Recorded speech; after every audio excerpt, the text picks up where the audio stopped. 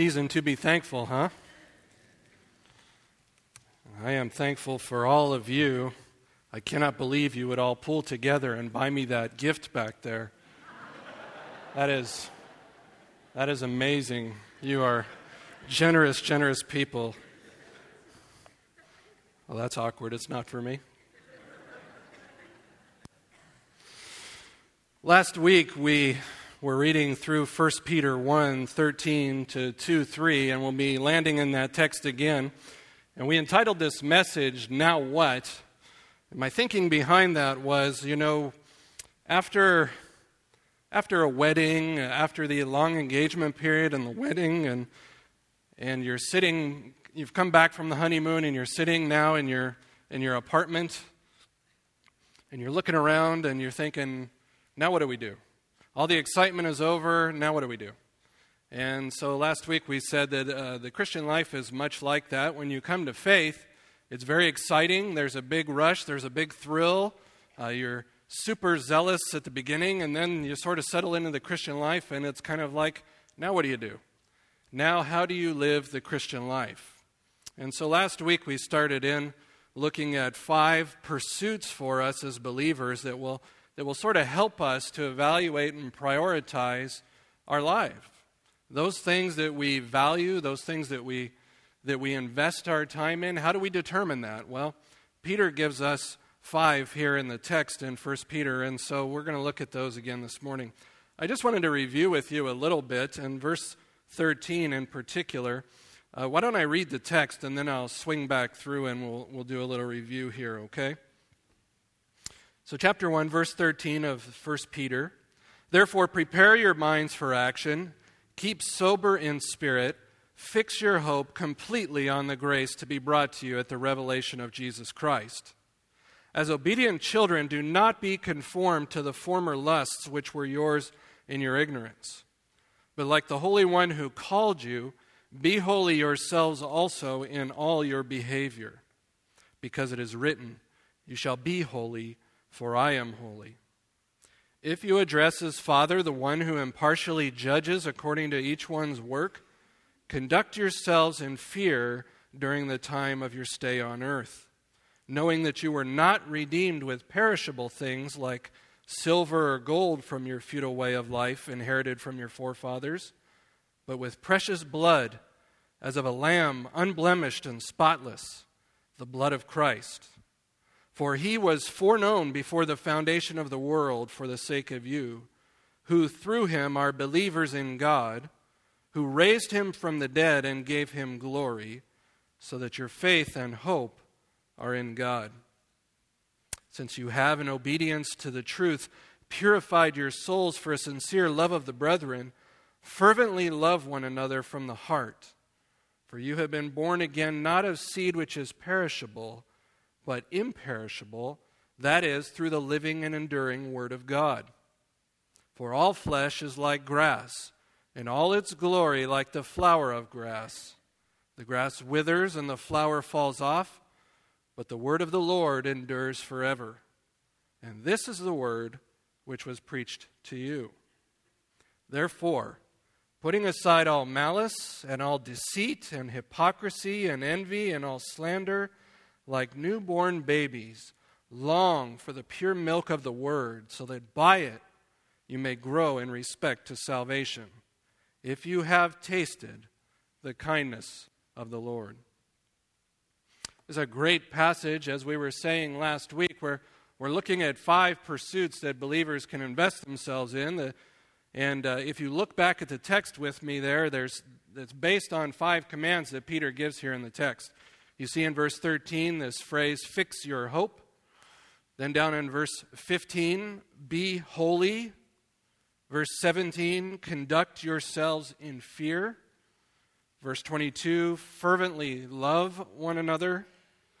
And chapter 2, verse 2, long for the pure milk of the word. This is where we derived our outline from here, and you can take a look at that on the back if you've got one of those. I tried to put it up there for you. Hopefully the slides will make sense to you this morning. But a fixed hope is the first one that we were alluding to, and there's a couple of reasons why we can have a fixed hope.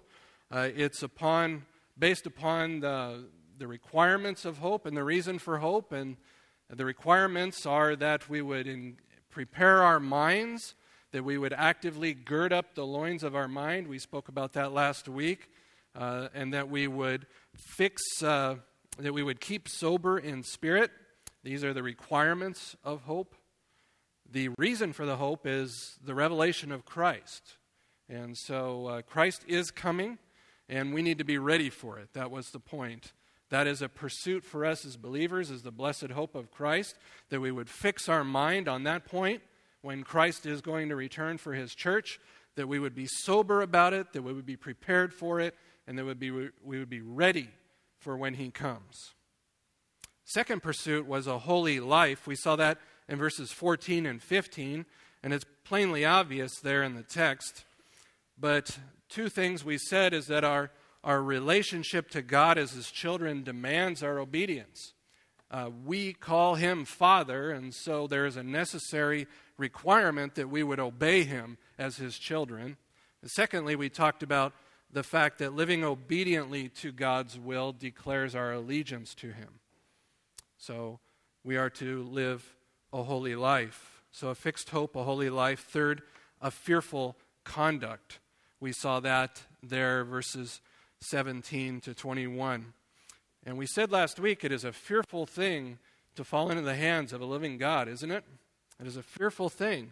And it's a fearful thing in the text here, he says, to know that we were redeemed completely by what God has done for us in the cross of Christ. And we can't contribute anything to that. We can simply rely on what Christ has done in the cross. Secondly, look back at the text again. Also, it's a fearful thing to rely on what God will do in the future. God will raise us up in the resurrection, and we have no ability to control that. Our only hope is that God will be true to his promise to raise us up.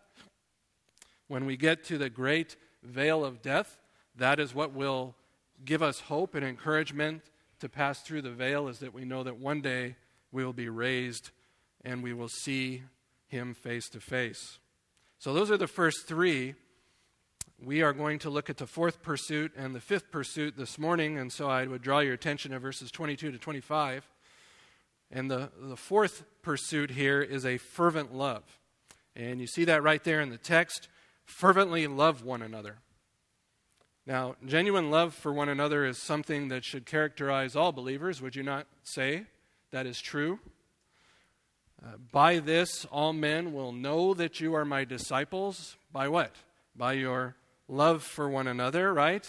And we're not talking about the feeling of love. We're talking about the willful love of Scripture. We're talking about God's agape love here. The last living apostle, John, as he was an aged man, right, almost as old as Origenes there, right? What they would do is they would carry him into their gatherings on a mat or on a chair, and they would sit him down, and all he would say is just, "My little children, love one another." Rumor has it that is what he would do. He would just keep reiterating, "My little children, love one another." And it's consistent with his writings, right? 1 John 2:5, "Whoever keeps his word, in him the love of God has truly been perfected. By this we know that we are in him." 1 John 4:12, "No one has beheld God at any time, but if we love one another, God abides in us, and his love is perfected in us." 1 John 4:19, "We love because he first loved us." Right? So there is a biblical necessity that we love one another. And there are two prerequisites for genuine love that Peter is going to give us here in this text. And the first one is purification. You see that in verse 22? In order for us to love the way we need to be purified. So what does that mean? Well, he says, since you have, in obedience to the truth, purified your souls for a sincere love of the brethren, fervently love one another from the heart. So Peter is saying here that the idea is, since you have been purified, since you were morally purified when you placed faith in the gospel and you obeyed it, you now have the ability and the duty to love one another. It's not that you have to purify yourself, it's that you have been purified. That's the point. He says, you are to love the brethren sincerely, which is the word unhypocritically, not as a hypocrite, and fervently, or the idea there is strenuously. Strenuously from the heart or from your affections. That's how we're to love one another. And we know biblically the heart is not the blood-pumping organ, right? The heart is that which motivates a person. It's the will, it's the affections, it's the desires, it's the cravings. It's what causes them to do what they do. And Peter says, this is where the love is supposed to come from. The word purified in the text is a perfect, which means that it describes a past action with ongoing present results. So what does that mean? Well, in other words, having heard the gospel, which Peter calls the truth, and having obeyed it, their souls were purified. They were purified, and they continue to be purified as they continue to obey it. That's the point. So in other words, I guess what I'm saying is purified is not the command in this text. Purified is something that needs to happen in order to do the command, which is to love one another. Does that make sense? Purified is not the command. It is a command in other places, but Peter is saying here that they already stand as having been purified, and it's on this basis of their moral purification that they have the ability to love one another the way they ought. They have been purified. Other places, Scripture does tell believers that they have an obligation to remain purified, though. And I don't want to just breeze over that point. It is commanded in other places. That's not what Peter is after here. But James 4:8 would say, draw near to God and he will draw near to you. Cleanse your hands, you sinners, and purify your hearts, you double-minded. Right? 1 John 3:3, everyone who has this hope fixed on him purifies himself just as he is pure. And there, again, we see the idea of purification and the fixed hope linked together. You see that? So what's the point? Well, I guess the point is that moral purification should result in brotherly love for one another. That's Peter's point. It should result in brotherly love. Unfortunately, there is one big obstacle to genuine love in this regard as far as our day and age, and you can probably guess what that is. The biggest obstacle to loving others is loving ourselves, self-love. That's right. So inherent in the purification of the gospel is the idea of dying to self or denial of self. Self-love is what characterizes many today. I have this quote here I'd like to put up. I don't know if you can read that or not. Notice the date on this. Can you see the date there? This is from 1828. That's a long time ago. But it was just as much a problem back then as it is today. The essence of man's sin, the sum of his moral depravity, is to love himself supremely, to seek himself finally and exclusively, to make self in one shape or another the center to which all his busy thoughts, anxious cares, and diligent pursuits constantly tend.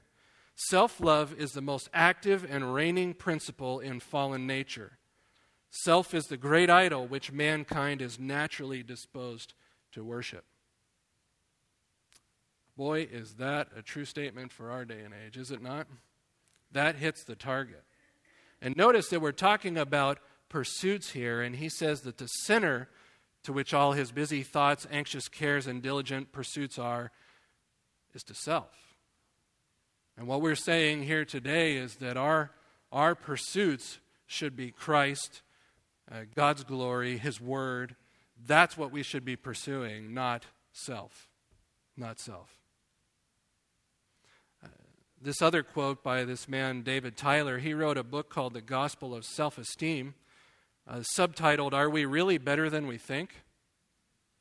And he says, Jesus consistently tied together self-denial and the cross. The call of God into the Christian life is a call to self-denial. The cross, self-denial, is the path of every Christian. The antithesis of the cross is self-love.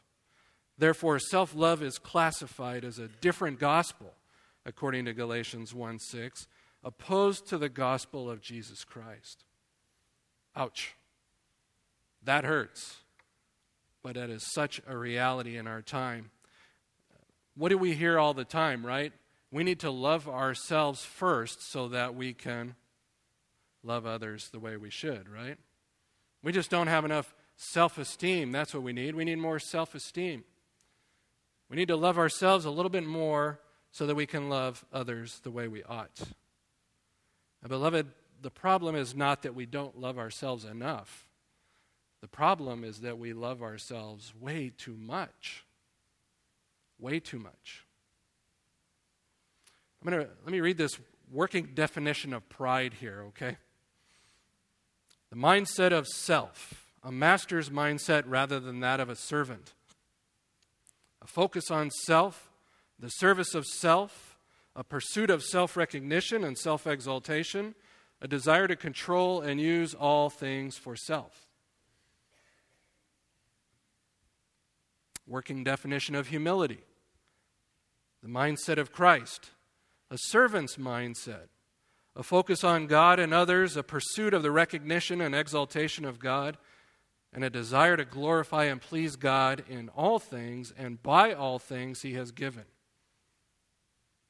So which one describes you? If you were to put yourself in a category, which one describes you? Let me ask you a second question. You may answer that question, I think I'm more on the humility side. But let me ask you a question. Would other people agree with that? Would other people agree with that? Beloved, in order to love God, we need to be purified. In order to love others and love the brethren fervently, we need to be purified. We need to die to self. The second prerequisite for genuine love is regeneration. Verses 23 to 25 here. Just start in verse 23. He says, if you have been born again, see that there? Not of a seed which is perishable, but imperishable, that is, through the living and abiding Word of God. Regeneration, the new birth, it's a requirement for one to be able to love others as they ought. The word regeneration or born again comes from the Greek word there to beget again, to beget again.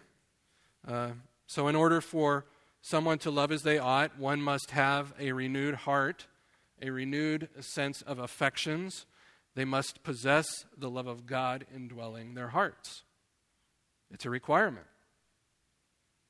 See, he says, you have been born again. I would say this is probably better read as having been begat again. That doesn't sound as good, but that's what it's conveying. It's the idea of they were born again and they remain in the state of having been born again. It's a past action, present, ongoing results. And the idea here, too, is that it's a passive verb. In other words, they didn't bear themselves. They didn't bear themselves. They didn't walk down an aisle one day and say, today I'm going to be born again. It's something God did to them. He gave them a new heart, new affections. It's God's doing, not theirs. And I guess all that to say this, the point is, since they have been purified, and since they have been born again, they now have an obligation and a duty to love the brethren fervently from the heart. These two ideas are requirements, they're necessities. Without them, it's not going to happen. Fervently in the Greek is the word ektenos, and it means intently or earnestly or strenuously. Strenuously. You know where else it's used in Scripture is Luke 22:44. You remember the scene, Jesus praying in the garden? And great big drops were coming down like blood. He was praying fervently. That's the same word. It's used also in Acts 12:5. Peter's in prison, and the church is back praying fervently for Peter's release. So that's the idea that we have behind the word fervently. This is how you're to love one another. It's not passive, it's active. You are to fervently seek the best of the other. How do you love others fervently? Many people may ask that question. It's a legitimate question. We demonstrate love through service. Through service. In other words, if you don't have a ministry in the church of God, you're not loving people. You must have a ministry. Ministry is service to the body. God and Christ demonstrated their love for the body through their actions, right? John 3:16, right? For God so loved the world. It doesn't mean that he loved it so much. It means this is how he loved it. He gave it his only begotten Son, right?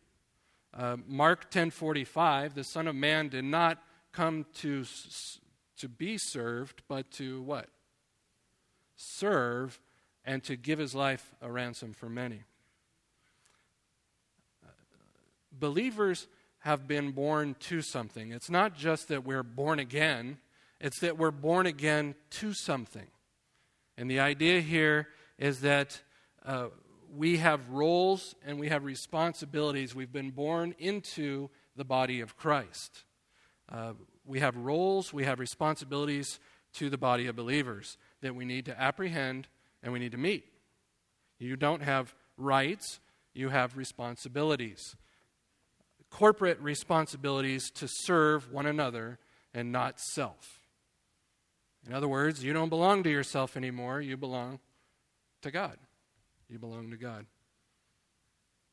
Look back at the text with me. I want you to notice the significance of the Word of God in the process of this. Importantly, Peter says this is how they became born again. He's contrasting here the perishable nature of the flesh with the enduring nature of the Word. You see that there? And he says the fleshly seed, the word seed here is sporos. He says earthly fathers initiate life with human seed, right? And it's perishable, it's corruptible. But in contrast to that, God initiates life with the imperishable nature of the Word of God. Natural seeds wither and die eventually. The Word of God lasts unto the age. It does not perish. That's the point of this passage. Very, very strong contrast. You see that in verse 24. All flesh is like grass. Human seed will die off, it wither, it fade. But, verse 25, the word of the Lord endures forever. It's imperishable. Imperishable. It's living and it's enduring. These words describe what it means to be imperishable. The seed of the Word of God lives and endures. It does not die off. That's the point. You were born again by something, not by the human seed of your father, which will one day wither and die, but by the eternal Word of God. Life begets life, and you will continue to live because of that. Back to verse 24. You see what he says? All flesh is like grass, the glory like the flower of grass. The grass withers, the flower falls off, but the word of the Lord abides forever. And this is the word which was preached to you. This is just hammering the nail in here on the idea of the enduring nature of the Word of God. It's quoted from Isaiah 40, a combination of verses here, 6 and 8. God's promise of salvation through Christ in Isaiah 40 there. God would comfort his people. He would redeem them by sending the Messiah to redeem them. Whereas Israel failed, the Messiah would not fail. That's the whole point of Isaiah 40. And it's a proverb. This is a proverb. He says, literally, because all flesh is as grass, and all the glory of it as a flower of grass. It withered, the grass, and the flower, it fell off. But the word of the Lord, it remains unto the age. No specific grass in mind here or flower, just grass and flower as an unidentified example. The grass springs up, it flowers, and it dies. But in contrast to the word of the Lord endures, it abides, it remains unto the age. Emphatically, Peter is saying, this is the one that you heard, and this is the one that you believed, and this is what bore you again unto eternal life. So what am I saying? Why am I saying all this? Well, your ability to love is based on your regeneration, and your regeneration is based upon the living and abiding Word of God. You cannot do these things apart from the Scriptures. So unless we fully grasp what God has done for us in His Word, we cannot fervently love one another. In the Scriptures, we learn who God is and what He is like. We learn what He has done on our behalf in Christ. We learn what He will do on our behalf in Christ. We learn what He has done for all those who call on the name of Christ. And we find out about the love of God in His Word. It's used by the Spirit to convict of sin, to renew our minds, to cause us to walk in uprightness and righteousness. And without the Word of God, we're paralyzed. We're paralyzed to change. So 2 prerequisites to genuine love: purification, regeneration. The final pursuit is a longing for the Word. And I want to spend some time on this because if the Word is what regenerates us and purifies us, then we ought to be longing for it, is Peter's whole point. We ought to be longing for it. That's why the word therefore is there. And so in this section, Peter is using a common New Testament metaphor here, chapter 2, 1 through 3 here. It's the idea of an infant growing into maturity. It's the idea of a little baby growing up. And the baby growing up, 1 Corinthians 3:1, you could look at Hebrews 5:11 to 14, Ephesians 4:11 to 16. The command here is that believers should have a longing after and a craving for the Word of God. It should continue to grow them, mature them in the salvation that they have received. They should have a healthy appetite for the Word of God, which will not be satisfied by Christianity light. Christianity light. So as we look at the text this morning, Peter indicates here that there are 2 keys to maintaining a healthy appetite for the Word of God. 2 keys. You see those there?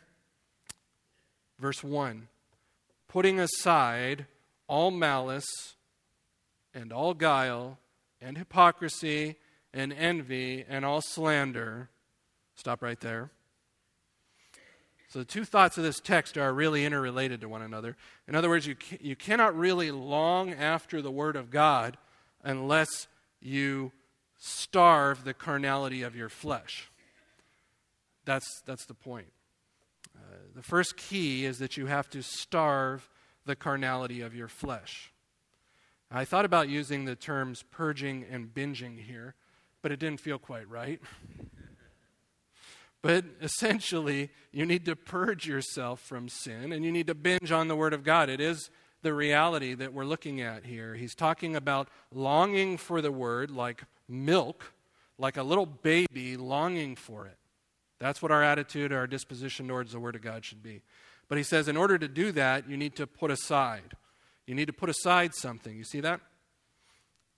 There's 2 possible meanings here in the context, and I just throw them out there for you. One is that it has the idea of undressing. It's a metaphor that you take these things off and you put something else on. The other idea is that it's the idea of cleansing yourself from defilement. So putting aside these immoral behaviors, okay? I tend to think it's the latter here. I think dressing and undressing is foreign to the context. So that's my choice. You can take it or leave it. The tense of the phrase, though, shows the force of the command here. It gives a sense of long for once and for all. Fully and finally, long for it is the idea. Turn to James 1:21.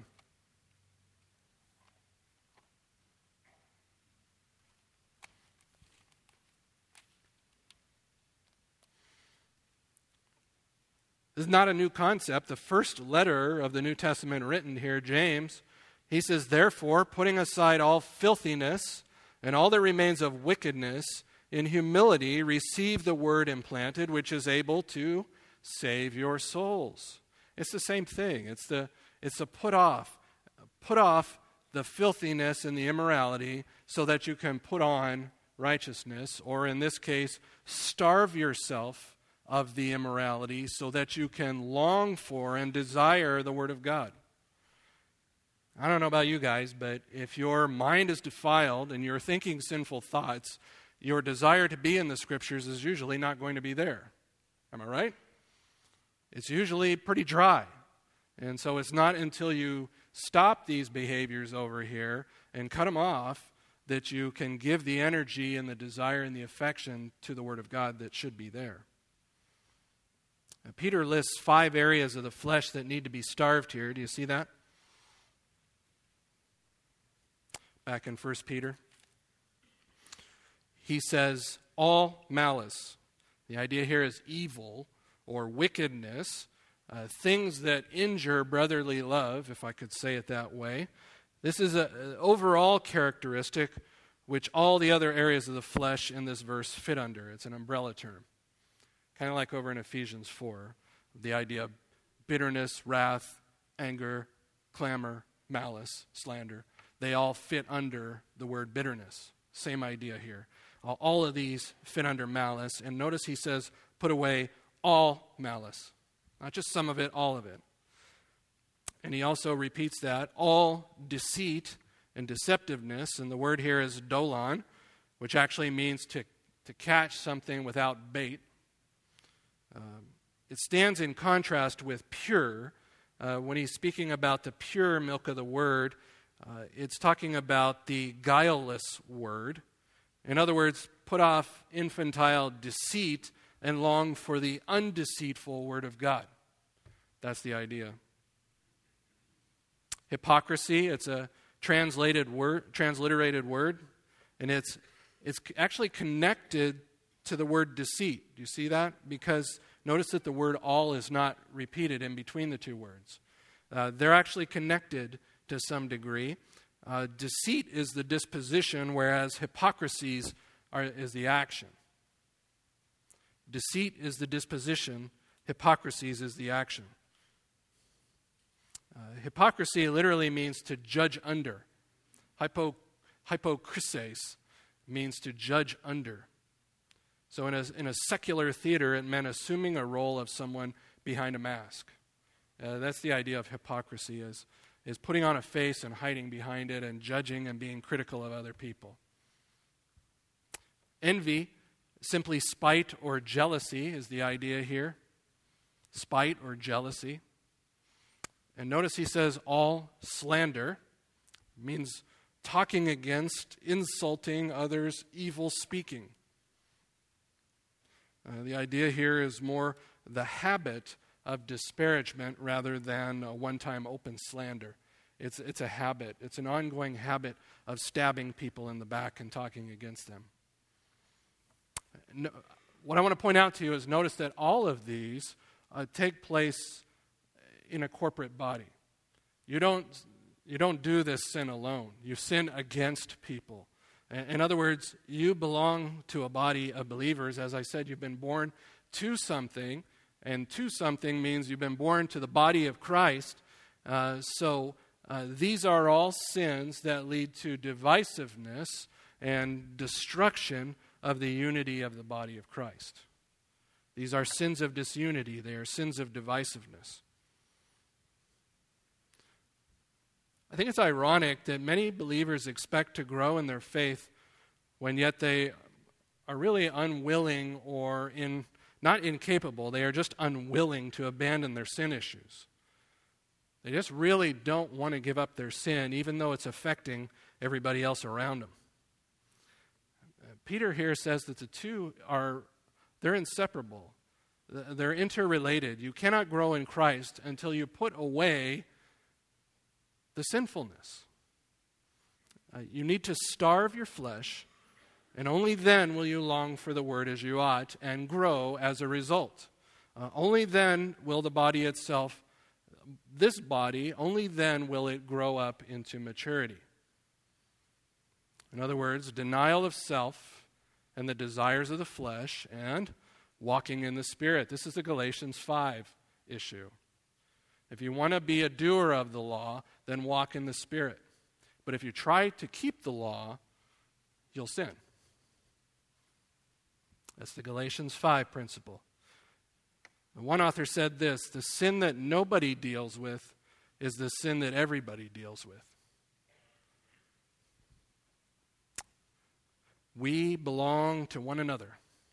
We are members of one another, and therefore we must long for the pure milk of the Word. The second key for a healthy appetite here is to satisfy the cravings of your spirit, verses 2 to 3. You see that there? Like newborn babies, long for the pure milk of the Word, that by it you may grow in respect to salvation, if you have tasted the kindness of the Lord. So once the fleshly vices have been starved and they are deprived of their power in your life, then longing for God's Word will increase. Only then will it increase. It is proportional. The idea here is infants, and newborn babies as infants. And you're to be like a child who is nursing, like a nursing child. You ladies know what I'm talking about. When a kid gets hungry, I remember my wife used to leave me with our son, and I would give her some time away, and then as soon as she walked out the door, he'd be hungry. It always happened. She'd walk out the door, and he'd start crying for milk. Nothing would satisfy him. Nothing I did. I could run the vacuum cleaner, walk around with him, pat his back. Nothing would satisfy him. He had to be fed again. These are more than likely, you should know this, not new converts that we're talking about here. These are not new converts. These are mature believers, and Peter is still exhorting them that they should have an intense, ever-recurring desire for the Word of God like a baby for milk. The command here to long for means to crave. It means to desire. And the word pure is actually a combination of words. They tried to smooth it out for you from the Greek. It literally means spiritual and guileless is the idea here. It's spiritual milk. It's guileless milk. It's the right stuff, I guess. I don't know how else to say it. There's a couple of reasons why you should long for the Word of God. First, your spirit needs nourishment, right? Your spirit needs it. If you're not in the Word, you will just wither and die. It's pretty hard to live as a believer apart from God's Word. Notice that he says, so that in it you may grow in salvation. You see that? And this is a purpose clause. And notice the little phrase, in it. In it, you may grow in respect to your salvation. Apart from it, the reverse is true. You will not grow. You will not grow. Emphatically, Peter is saying the nourishment that is needed to grow to maturity comes from the Word of God. Nowhere else. In it, we will grow in salvation. In this context, the word grow up, it carries the idea of being nourished up, built up in your strength, Powerades or whatever the monsters, I guess. The Word of God is the monster that we need to get us nourished up.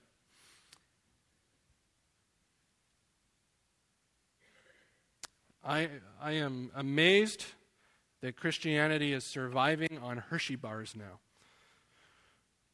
You know, the Word of God is secondary. I was speaking to a friend, and they were telling me that I was asking them, well, how long does your pastor preach at your church? 15 minutes. 15 minutes. How does somebody survive on a Hershey bar? We need meat, right? We need the meat of the Word of God. You're not going to survive on Hershey bars. The second reason, your spirit knows Christ. He says, if you have tasted the kindness of the Lord here. Normally, the Lord refers to God the Father, but here it's a reference to Christ the Lord. And this is just an affirmation that they have come to know Christ. It's a first-class condition, which means that it should be taken as since you have tasted. And it's just a simple, undefined past action. You tasted. The point is that these are believers. These are believers. They're not unbelievers. And it's not the idea here that it's encouraging believers to somehow grow in grace because the first taste tasted good. It's the idea that now that they have begun to grow in grace, they should keep on growing in grace. The word kindness here is used in the Old Testament for God's loving kindness. You've heard that word, right? It's chesed. It's God's covenant love for His people. You have tasted the kindness of the Lord. I guess as I think about it, I would just say this, that nourishment comes from the Word of God. And I'm amazed, I guess I shouldn't be, but I am. I'm amazed at how many believers tell me they are struggling in their faith, and I ask them one question, are you reading your Bible? And what do you think they tell me? No, I'm not. Well, how do you expect to be nourished and to grow if you're not reading your Bible? You simply cannot expect to grow as a believer apart from it. You cannot grow without the milk that you need. And notice that he uses the word salvation. Grow in respect to your salvation. You see that? Salvation is a key term in the book. Salvation in light of suffering. This whole letter is about the church suffering, right? And so these 5 principles here, Peter is encouraging them to do these in the midst of suffering. I'm just telling you to do them as part of regular life, but imagine if you were being persecuted, how important these things would become to you. Bigger picture here, how to live as a believer under not so great conditions. And that's what Peter is telling them. You simply cannot expect to grow as a believer or grow in respect to your salvation apart from the Word of God. If you're not longing after it, then perhaps something else is occupying that place in your affections. Maybe something else has got a grip on your soul, but it should be the Scriptures. It should be the Scriptures. And ironically, as I was thinking about this, some believers do just the opposite. They starve themselves from the Word of God and then binge on their fleshly appetites. They do just the opposite. Others, they sort of do this thing where they binge and purge on the Word of God. They read it like really strong for a day or two, and then like nothing for months at a time. They indulge themselves on the Word for a moment, and then it's gone in an instant. It's like a flash. And I guess the point here is that Peter is saying, babies don't just eat once for the week and then not eat again for 3 weeks, right? What do babies do? They crave all day, every day for the Word of God. They keep indulging in it. They feast as long as you'll let them, because they're not satisfied by anything else. And that's the perspective that we need to have as believers. We need to starve the carnality of our flesh so that we will satisfy the cravings of our spirit.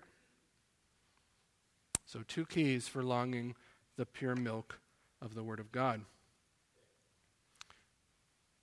You know, there are many things that compete for our attention. As believers, we need to evaluate, determine our priorities in life, right? What is competing for your attention? If you are going to give yourself to something, then I would suggest you give yourself to these 5 things.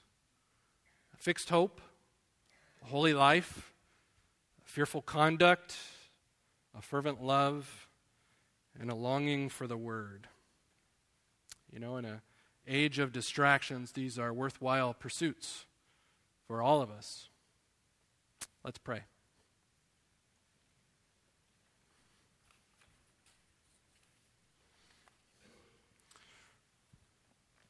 Our Father, we do pray that you would give us a fervent love for one another this morning. Our Father, we want others to know Christ and to know that we are his disciples by our love for one another. And we pray that we would go simply beyond just casual acquaintances, but that, Father, we would give ourselves to the relationships that you have placed us in within the body of Christ. And we know that we can't do this, our Father, unless we starve out our own desires and our own preferences. Father, help us also to long after the Word of God. We want to give ourselves to it, and so we pray you would help us to attack and kill the sin, lest it be killing us. Father, we want to do away with the sin that so easily entangles us and causes division and disunity. And we want to give ourselves, our Father, to the pure milk of the Word. We want to long after it. Father, all of these things, the fixed hope, the holy life, the fearful conduct, the longing for the pure milk of the Word, the fervently loving one another, we can only do these things so much as your Spirit enables us to do it. Our Father, if we were to do these things in the flesh, we would only fail. So we need your Spirit. Father, we ask you for your Spirit. Please help us to think on these things throughout the week and to not just be Sunday Christians, but Christians who long for the Word throughout the week. We pray for Christ's sake. Amen.